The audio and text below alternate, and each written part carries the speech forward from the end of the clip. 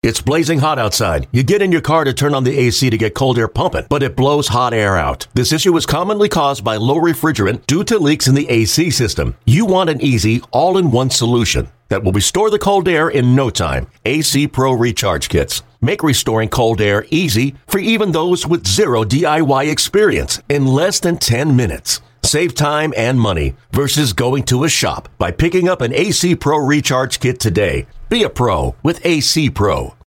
Well, Graz, it is always great to talk to you. Thanks for doing this. It's great to hear your voice.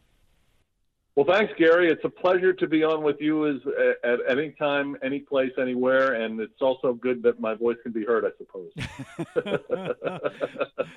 Well, talking to you is great no matter what. This is a good excuse to do it, though. Starting tonight, we're going to play on 710 and on some of the network stations every game from the Game 5 series, Mariners and Yankees in 1995 from the ALDS, and it's going to start tonight. We're going to play all 5 in a row, and, you know, it's been fun.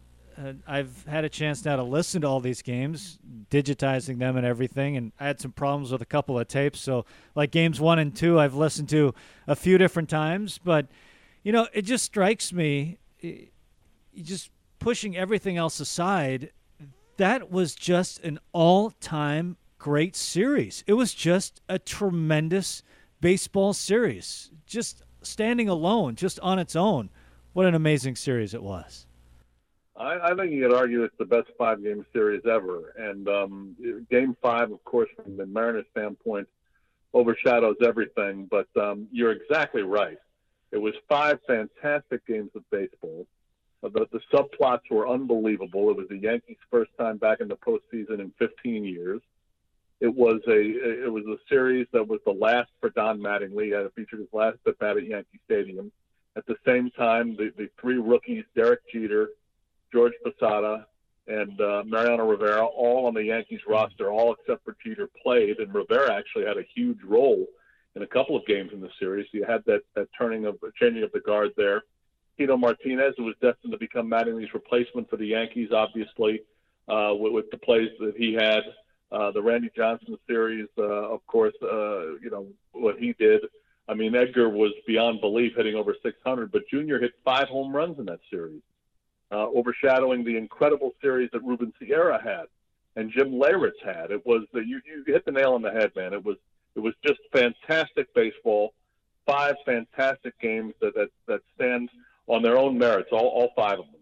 I'm glad you mentioned Mattingly. I was listening to Game 1 earlier today, and Mattingly goes to the plate in Game 1 and gets a thunderous standing ovation from Yankee Stadium. And it's a hard thing to imagine this day and age, but throughout the entire career of Don Mattingly as a Yankee, that was the first time he appeared in the postseason. It's amazing to think about.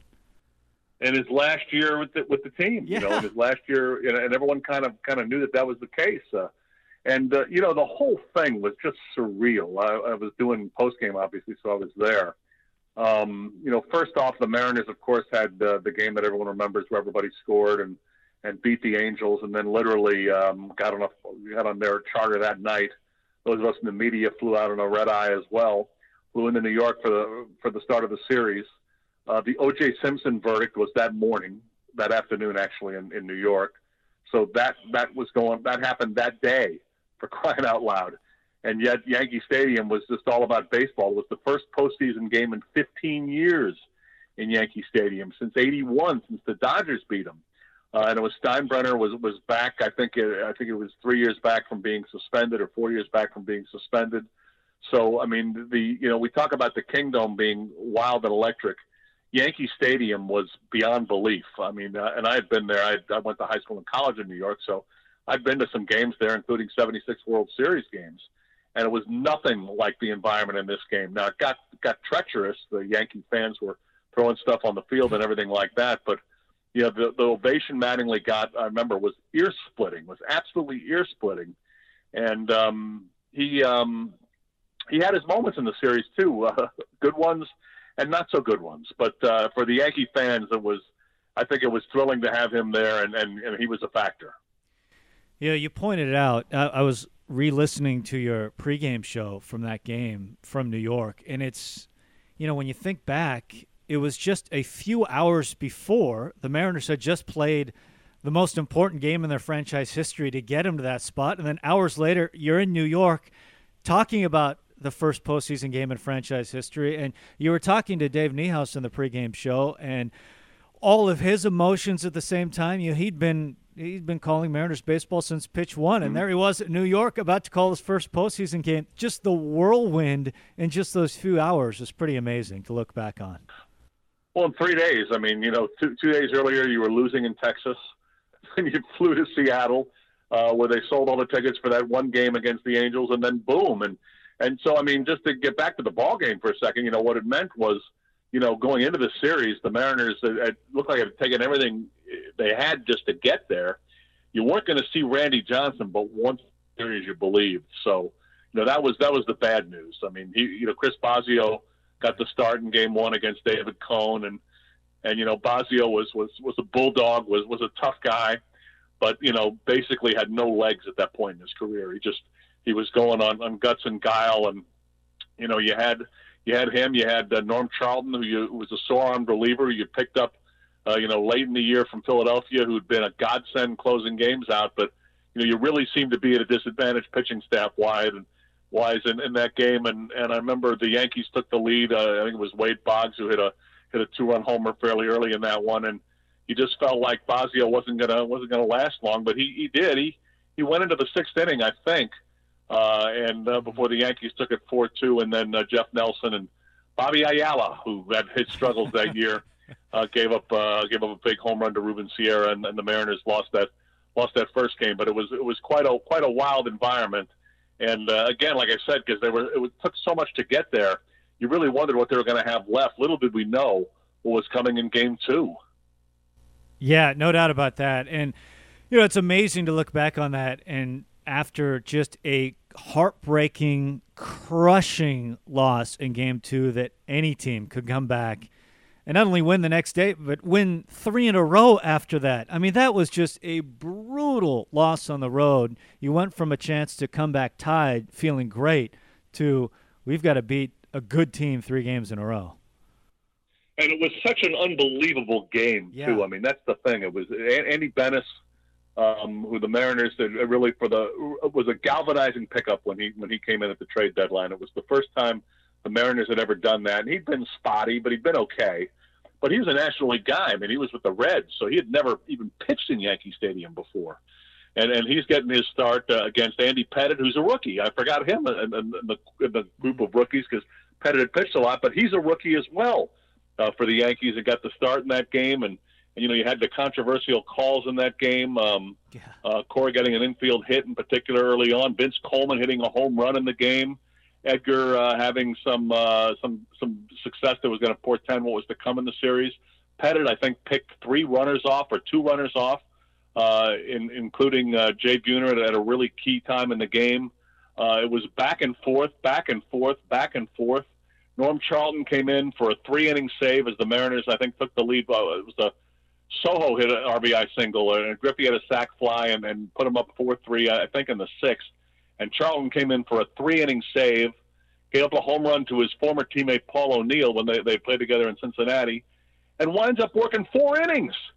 I mean, he winds up staying out there and going 4 innings into the 11th until Jeff Nelson comes in, and that was just remarkable. Junior hit another home run off John Wetland in that game, and that was the game Mariano Rivera came in the 12th and was basically unhittable throughout that, and Tim Belcher came in and they went into the 15th, and then Jim Leyritz, who was a big star for the Yankees in the postseason, hit a home run, and you're thinking, Gary, it was like 1:30 in the morning when that game ends, that it's just you're not going to feel bad when the Mariners get swept because that this was asking too much of them anyway.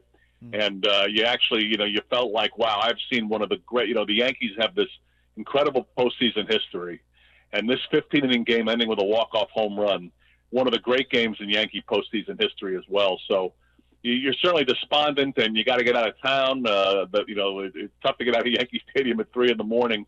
But yeah, I mean, to think that they're going to come back now. Now, look, I think you felt okay in Game 3 because you had the big unit. Right.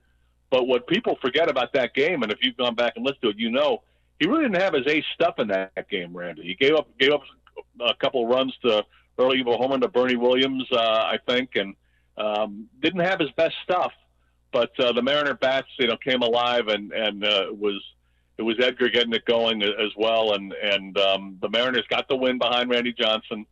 But they really had to use a lot of their bullpen up. I mean, I think 14 bullpen innings were pitched in the first 3 games. You had Bosio going on 3 days rest, and again, I mean, it's a guy with no legs. You didn't know how far he was going to go in Game 4. In fact, if I remember right, Gary, I think that in Game 4 in the first inning, Piniella actually had his bullpen up because he gave up a couple of runs. Gave up, I think, 3 runs in the first inning. I think Ayala and Nelson, because I went back and looked it up. Yeah, Ayala and Nelson were up in the first inning of that game, and they wound up being down 5-0. But of course, that was the Edgar Martinez game. We all know what was to come in Game 4. It's amazing that you mentioned bullpen, and I look at Norm's series, and it's incredible. He pitched in 4 games in the 5-game series, 7 1/3 innings in that stretch. I mean, he pitched a ton. I guess he was a guy that would take the ball no matter what, no matter how he was feeling. He would always take the ball. Yeah, and I mean, it was high leverage, man. I mean, it was a lot of high leverage stuff. I still, to me, much of that performance in Game 2, just to go 4 innings, and after kind of kicking yourself, after giving up the home run to tie the game to O'Neill, just to mow him down for 3 innings like that was just sensational, and it was just amazing, and he comes in Game 4 like he did in all the other ones. And they got the bats going. Edgar ties it up with in the I don't know if Edgar tied up in the 5th inning. I don't remember. I know they were down 5-0. Edgar hit a 3-run home run. That's right, to get him back to 5-3.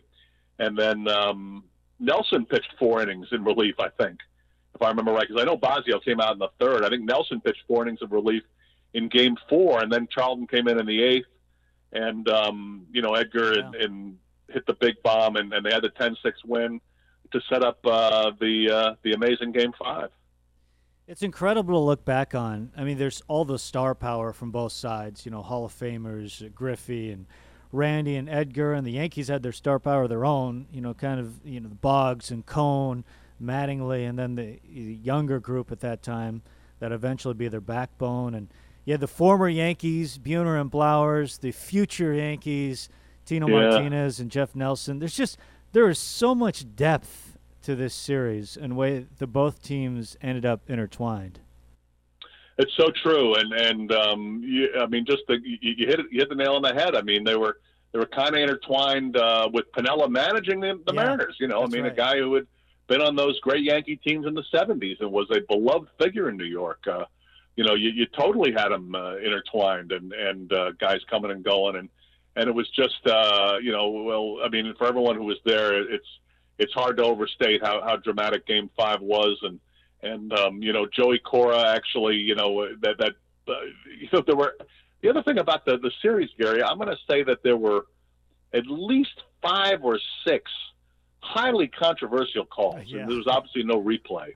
At least 5 or 6 of them, and one of them was in the 8th inning of Game 4 when before Edgar's grand slam, when Cora dragged a bunt down the first baseline, and Mattingly, instead of throwing it to first, tried to tag him and accused Cora of running out of the baseline, and lost the argument, of course. And then that exact scenario played out again in Game 5, where Cora got on base, in that the bottom of that inning where Griffey scored the run to win it. I mean, it's funny. It was on TV, and I think a lot of people watched it when it was on last week.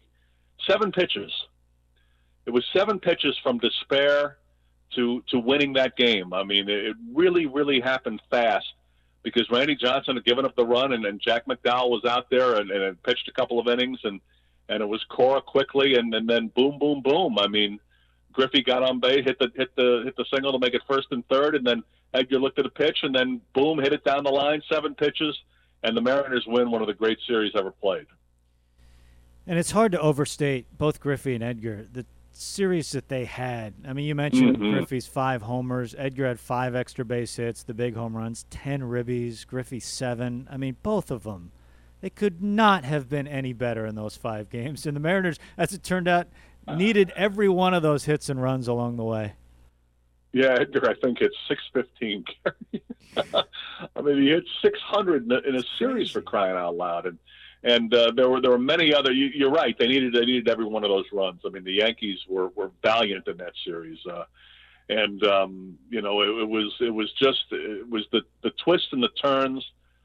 From game 1 on. I mean, it started at the beginning, and you knew it was going to be something special with the Yankees and Steinbrenner being a big factor in the whole thing, and it just lived up to it. And really, like we talked about at the very start. I mean, just for the Mariners to get there, the whirlwind that they did, that 3 games in 3 cities run, just to get started in the series, to figure you weren't going to see Randy Johnson but once, and of course we know you saw him again when he came in relief in Game 5, which was portending big things to come from him in the future, as the Diamondback fans know, when Randy came in the day after pitching a big game and helped them win that series in 2001. You saw so many portends of the future for those guys in that game, and big guys coming through, but also, I'm not going to call them smaller guys, but I guess in terms of stature, Joey Cora was a smaller guy, also making their mark in that series and setting themselves in Mariner lore and so many heroes and so many twists and turns and such a great baseball series. I mean, just 5 fantastic ball games. Yeah, one of the things I'd forgotten in Game 5 is I guess I didn't even realize at the time that David Cone threw 147 pitches in Game 5. I mean, that's incredible. It was. He had done that a couple of times during the year, and remember, Cone was their hired gun. Yeah, Cone didn't start the year with the Yankees; they picked him up during the season, and he gave it everything he had, man, in that game. And he absolutely gave it everything that he had, and it was Bennis against Cone in that game, and another thing to think about too was the coaching decisions that were made. Some good. Buck Showalter has been criticized in some places. I don't think that he really deserved it for some of his decisions. I would have lost faith in John Wetland too. Yeah. I mean, the fact that he given up so many home runs and going with McDowell, and how could he have known what he had in Mariano Rivera?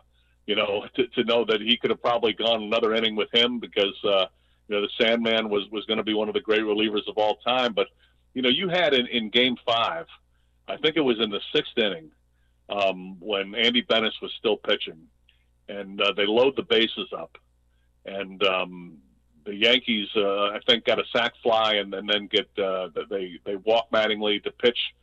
I believe they put up a pinch hitter that was Mike Stanley, who I think had 8 grand slams in his career, and Piniella rolled the dice and says, we're going to pitch to Stanley with the bases loaded. We're going to walk Mattingly and pitch to Stanley. 375, 8 grand slams.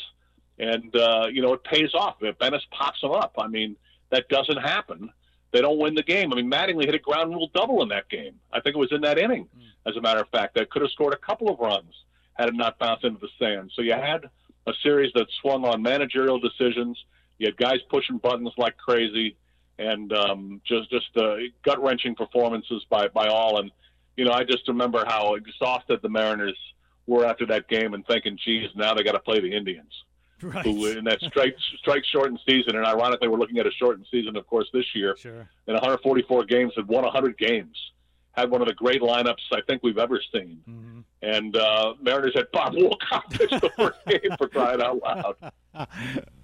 Oh, I was listening to one of your pre-games. I can't remember which game it was, but you introduced it, and we're at Yankee Stadium. It's October 4th, and it was just a slip, but I think it captured everything perfectly, because you had that going on, you had football going on at the same time. I mean, I don't know how you knew what day it was to begin with, just with everything going on.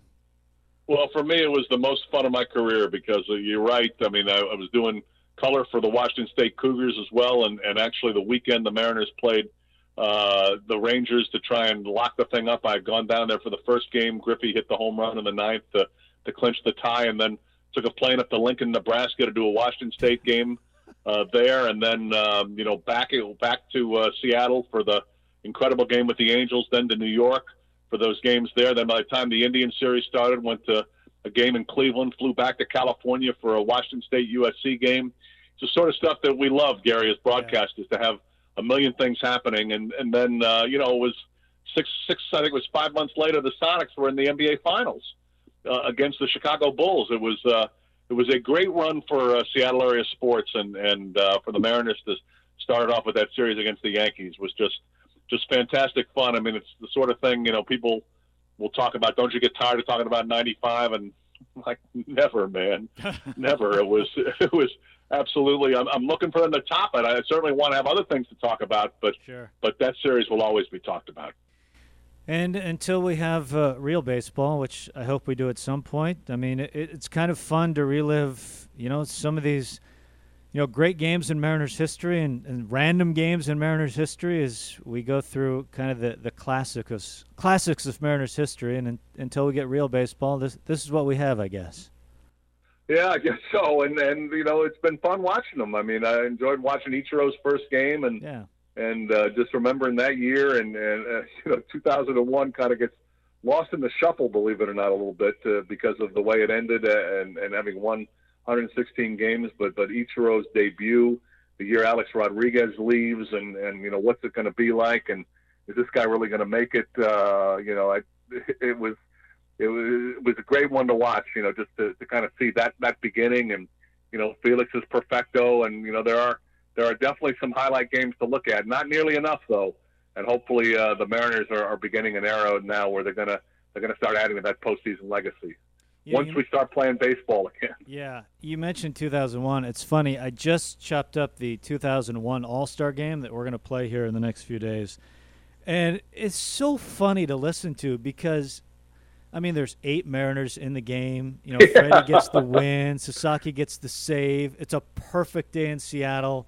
Ripken, it's the home run too. But, I mean, it was just a Mariners love fest. It's just wild how the game turned out and how that season turned out the year it was at Safeco Field.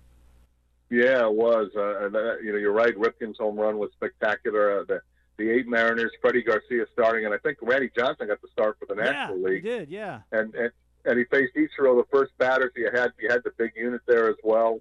I remember this was something Rick Riz did for me, and I know we're off the subject a little bit, but 2001 anyway, when the Mariners were off to that start where, they had the division clocked within a month and a half, 2 months of the season. It was over.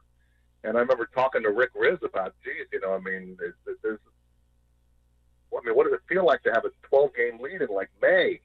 And he says, well, I know one guy who knows. And it was Sparky Anderson, who had a Detroit Tigers team that I think started 35-5 one year on their way to 108 wins. And he says, why don't we call Sparky and see what he thinks about it? And I'm laughing, and Rick pulls out his cell phone, punches in a few numbers.